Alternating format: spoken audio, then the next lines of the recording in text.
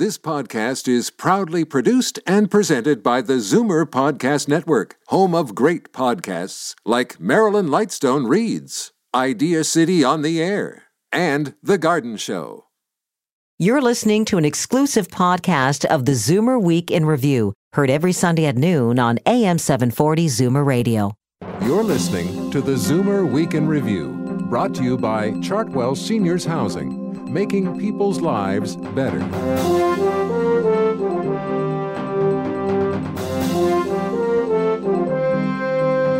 Good afternoon and welcome to the ZWIR Week in Review, all things ZWIR worldwide. I'm Libby Znaimer. What I know that their scars is my scars. Their pain is my pain. Their experience is my experience. They are my people, and I will not leave them behind. That's a clip from Persecuted Christians, a documentary by veteran foreign correspondent Martin Himel that will air this Wednesday on Vision TV. Today, Martin joins me with details of the systematic and shocking violence against Christians in some Muslim countries. When I was just a little girl, I asked my mother, what will I be? And it hasn't even hit the newsstands yet, but Jann Arden's revealing centerfold in the new issue of ZWIR magazine has been making headlines all across the country. Today, I talked to Jann about her decision to uncover herself and what her parents think. It's supercalifragilisticexpialidocious. Plus, we'll honor the songwriter behind some of Disney's biggest hits. Robert Sherman passed away Monday at the age of 86. But first, here are your ZWIR headlines from around the world. There's bad news for American Zoomers who rely on prescription drugs. An AARP study finds the price of the drugs most widely used by older Americans rose 26% from 2005 to 2009. That's nearly twice the rate of inflation. The report examined the retail prices of 514 brand name and generic drugs commonly used by Medicare recipients. It says that while the price of generic drugs fell by nearly 31% during that period, the cost of brand-name drugs increased more than 40%, and specialty drugs rose more than 48%. AARP, which advocates for American Zoomers, says the increase may lead to higher insurance premiums and hurt many seniors who are struggling financially. They're calling it a women's issue, and they raised it last Thursday on International Women's Day.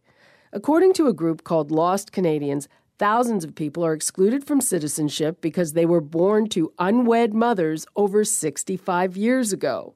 Among them are some of the 22,000 children who were born overseas to Canadian servicemen and arrived in Canada with their war bride mothers during or immediately after the Second World War.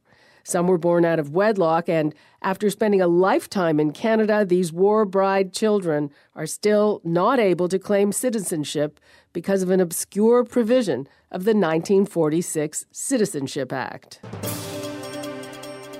Meanwhile, The Independent, a British daily newspaper, has done a study on the best and worst places in the world to be a woman.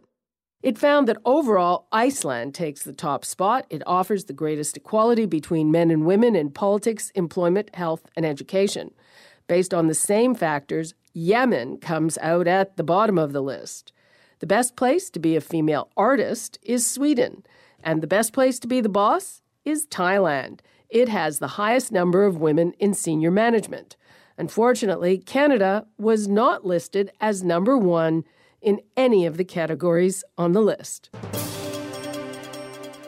And finally, a group of Russian grandmothers has won a talent competition to represent the country in the 2012 Eurovision Song Contest.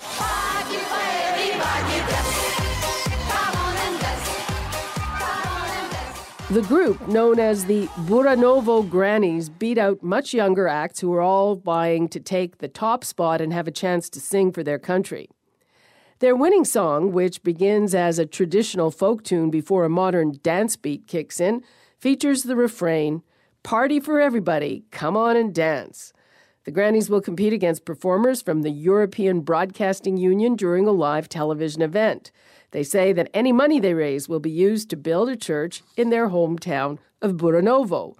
Meanwhile, the famous Zoomer Engelbert Humperdinck will be representing the United Kingdom in the competition. Those are your Zoomer headlines from around the world. I'm Libby Znaimer, and you're listening to the Zoomer Week in Review. Thunder only happens when it's raining. She's turning 50 and she's at the top of her game. By now, the whole country knows that singer-songwriter Jann Arden is marking the occasion with a sassy nude centerfold in Zoomer magazine.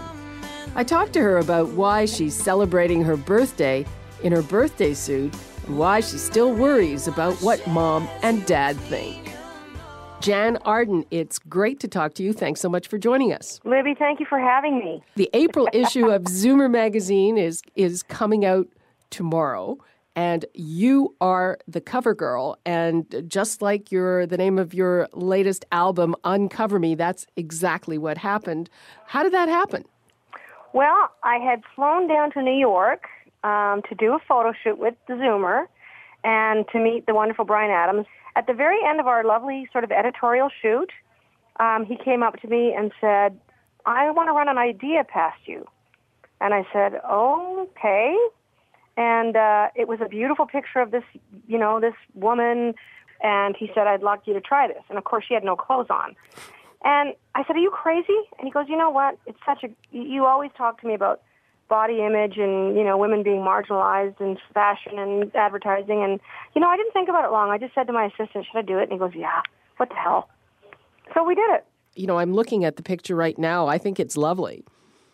Thank you. Well, I think it really enabled me to say to women, love yourself and embrace yourself no matter what size you are, what age you are.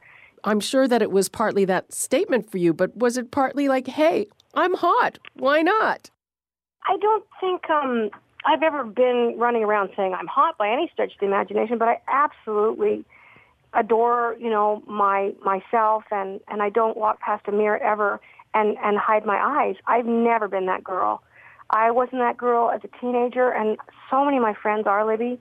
They're like, I hate my legs, I hate my arms, I hate my stomach, I can't get rid of this. And I'm just like, are you kidding me?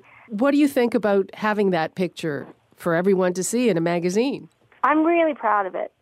And if anything, there are millions of me, millions and millions and millions, girls and women just like me. And I think the opportunity that Zoomer magazine gave me was to be able to have my little political moment, because I'm not really a political person. My parents kind of flipped out because I said, Mom, it's not my full frontal anything. I said, it's very tastefully done.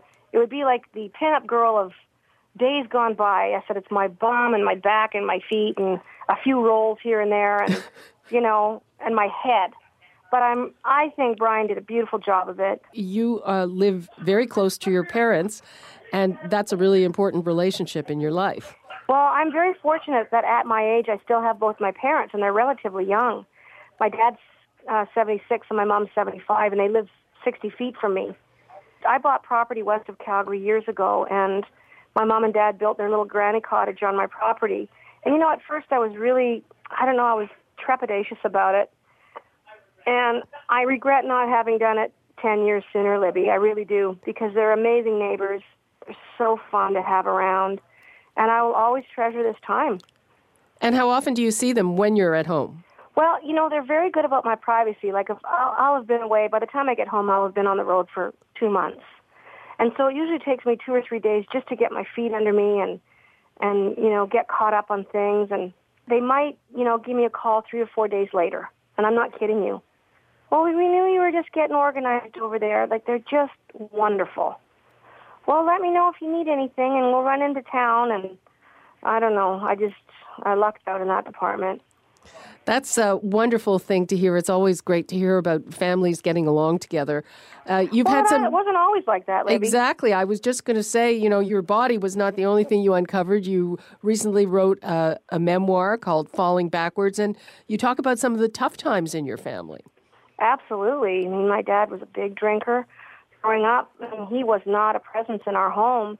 And when he was around, it was a fairly big, dark cloud. And, I think I was just a little bit too young to understand what my mom was up against.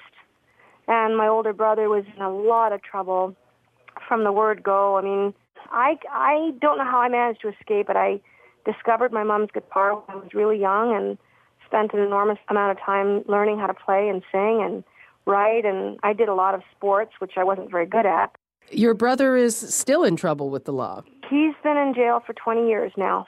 And he was charged with first-degree murder, which I have to say he's always claimed his innocence. He's got the Innocence Project on the West Coast working on his behalf. Our family is never one way or the other what we believe and what we don't believe. Our agenda was to love him no matter what. And so we didn't focus on that. We didn't focus on guilt or innocence. We just focused on loving him and caring about him. And we still go out and see him every couple of weeks. I haven't seen him now by the time I get home, but as soon as I get home, I'll drive up with Mom and Dad and have a visit. Okay, now in the meantime, do you have a favorite track in the new album? I really, really love Que Sera, Sera. But I love Dreams. Love Hurts, I think, turned out amazingly well. I'm so pleased with the record. Honest to God, you could throw a dart at that thing, Libby, and I'd be happy with whatever you played. Okay, on that note, I think we'll wrap it up. Jann Arden, thanks so much, and good luck with everything. Well, thanks again for the opportunity. The women of the world are I think they're in for a good, fun surprise. And you can see that revealing spread in the new issue of ZWIR magazine in stores tomorrow. I'm Libby Znaimer, and you're listening to the ZWIR Week in Review on the new AM 740. Coming up, I'll be joined by Martin Himel. He's the man behind the documentary Persecuted Christians. It documents the violence that many Christians living in the Arab world face on a day-to-day basis. You're listening to the ZWIR Week in Review, brought to you by Chartwell Seniors Housing, making people's lives better. Unfortunately, the title says it all. Persecuted Christians is a Vision TV documentary that chronicles the plight of some of the oldest Christian communities in the world, as believers are increasingly targeted in some parts of the Muslim world. It's the story of a pastor who copes with his own torture by helping others escape to Canada. And I'm here with filmmaker Martin Himel. Your documentary is called Persecuted Christians. We've all seen the headlines. But what made you realize that the problem was grave enough that it needed this kind of treatment? Well, Iraq is the best case in recent time. There were about 1 million Iraqi Christians in Iraq pre the U.S. invasion. Now, more than 50% have left. They've been driven out, basically. To be an Iraqi Christian in Baghdad is taking your life in your hands every day. You can be raped, shot, killed, kidnapped. And those who had no money fled north to the Kurdish area, which is much safer. It's basically another country. Those who had a bit more money fled to Amman and Damascus, which was safer at one time, and then from there got visas to Canada or the United States. And right now, Christians in Egypt, and that's almost 12 million Christians, almost 10% of the population, feel very threatened by the changes there. Christians in Syria feel really caught in the middle of the civil war that's going on there as well. You focus on the situation in Egypt. Now, this Coptic Christian community is ancient. They have been there forever. They're generally a successful community, and some of them have had, top political office. Boutros Ghali, the former prime minister, is a Coptic Christian. The Coptic Christians in Egypt are probably one of the most continuous Christian communities in the entire world. They have been Christian since the time of Christ, basically, establishing, first of all, in Alexandria. And their traditions are, in many ways, similar to the way they were 2,000 years ago. They were there before, actually, the Muslims came in, which was about 600-700 years later. The Coptic Christians have managed to coexist with times that are hard and times that were good. it goes up and down all the time. And right now is a tougher time. Now is the big question mark. Now, the Muslim Brotherhood and the Salafists, which are two dominant Muslim parties, have taken over the parliament. Egypt is heading towards some sort of combination of Islamic theocratic rule and something that's secular with the military. We don't know how it's going to end in the end, but some of these groups are quite conservative. They consider the Christian heretics, and Christian churches have been burned recently, and some Christians have been killed, and they're very, very frightened of what might happen. How widespread are these attacks on churches? It's not happening every day, but it does happen. Several have been burned or attacked in the last year, and many Christians are intimidated and they're frightened, and they still can't get certain jobs. The Muslim Brotherhood, I spoke to the Muslim Brotherhood, says the Christians are equal citizens with the Muslims and we're going to make it that way, but the Christians don't buy it so quickly because they see what's happening in Iraq, for example, where they're caught in the middle of a fight between Shiites and Sunnis, and they're attacked by all sides. And they're very frightened that they're going to follow the destiny of the Iraqi Christians. They're very, very frightened of that. Actually, the Syrian Christians are really caught in a bad spot because Bashar Assad and Hafiz Assad, the dictators, and who are very ruthless right now, killing an awful lot of people in the country, were very good to the Christians. And Christians really flourished in Syria.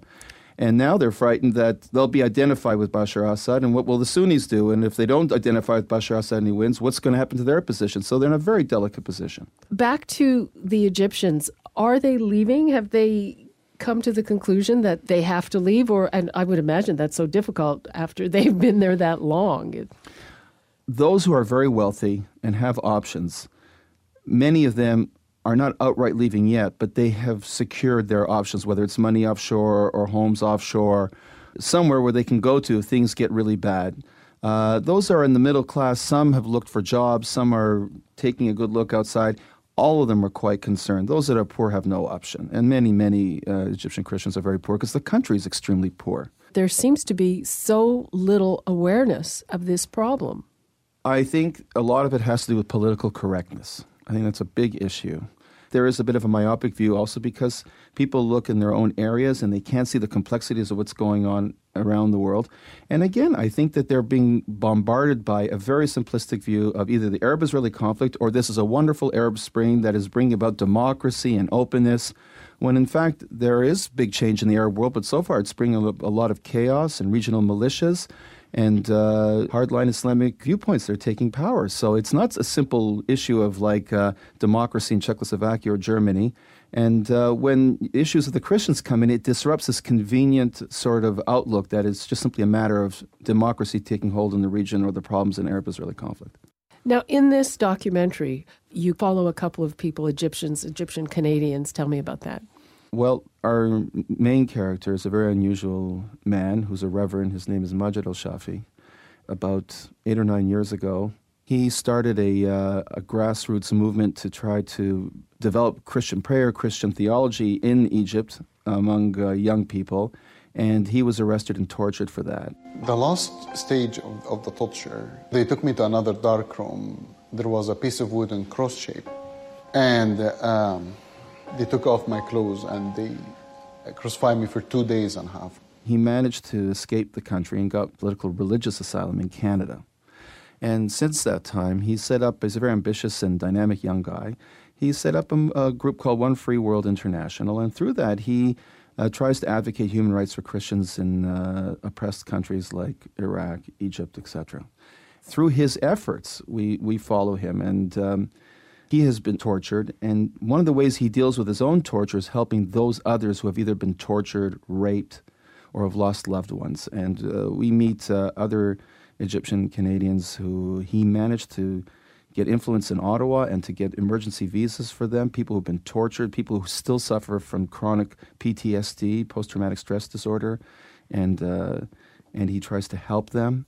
And he uses his influence to convince senators, members of parliament to go with him to Iraq, and we follow him there to try to... It's fascinating. Dangerous trip, too. Right, dangerous trip, and try to help Christians in those countries by leveraging that presence to get to the highest levels of the Iraqi government. And he does do that. That's just quite incredible. So we follow his efforts to try to help these Christians. Okay. On that note, unfortunately, we'll wrap it up. Martin Himel, thanks so much for being here. Thank you.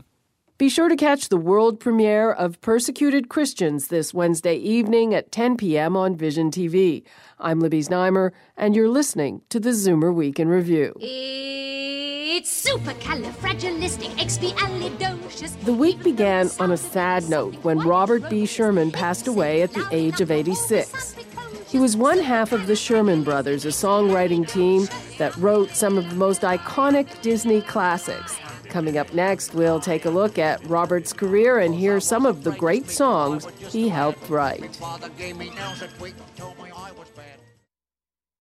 You're listening to the Zoomer Week in Review, brought to you by Chartwell Seniors Housing, making people's lives better. Welcome back to the Zoomer Week in Review. I'm Libby Znaimer. Robert B. Sherman was one of the men behind the music of many Disney classics. Together with his brother Richard, they wrote songs for such movies as Mary Poppins, The Jungle Book, The Sword and the Stone, The Aristocats, and even films outside of the Disney universe like Chitty Chitty Bang Bang. This week he passed away at the age of 86 in London. He's no longer with us, but he leaves behind a collection of songs that will certainly be enjoyed by future generations. Here's a quick medley of some of the popular tunes written by Robert B. Sherman. It's supercalifragilisticexpialidocious, even though the sound of it is something quite atrocious. Now I'm the king of the swingers, oh, the jungle VIP. I've reached the top and had to stop, and that's what's bothering me. Which pet slave on cream and loving pats? Naturellement, the aristocrats. Winnie-the-Pooh, tubby little cubby all stuffed with fluff. He's Winnie-the-Pooh, Winnie-the-Pooh. It's a world of laughter, a world of tears. It's a world of hope and a world of fear. There's so much that we share that it's time we're aware. It's a small world after all.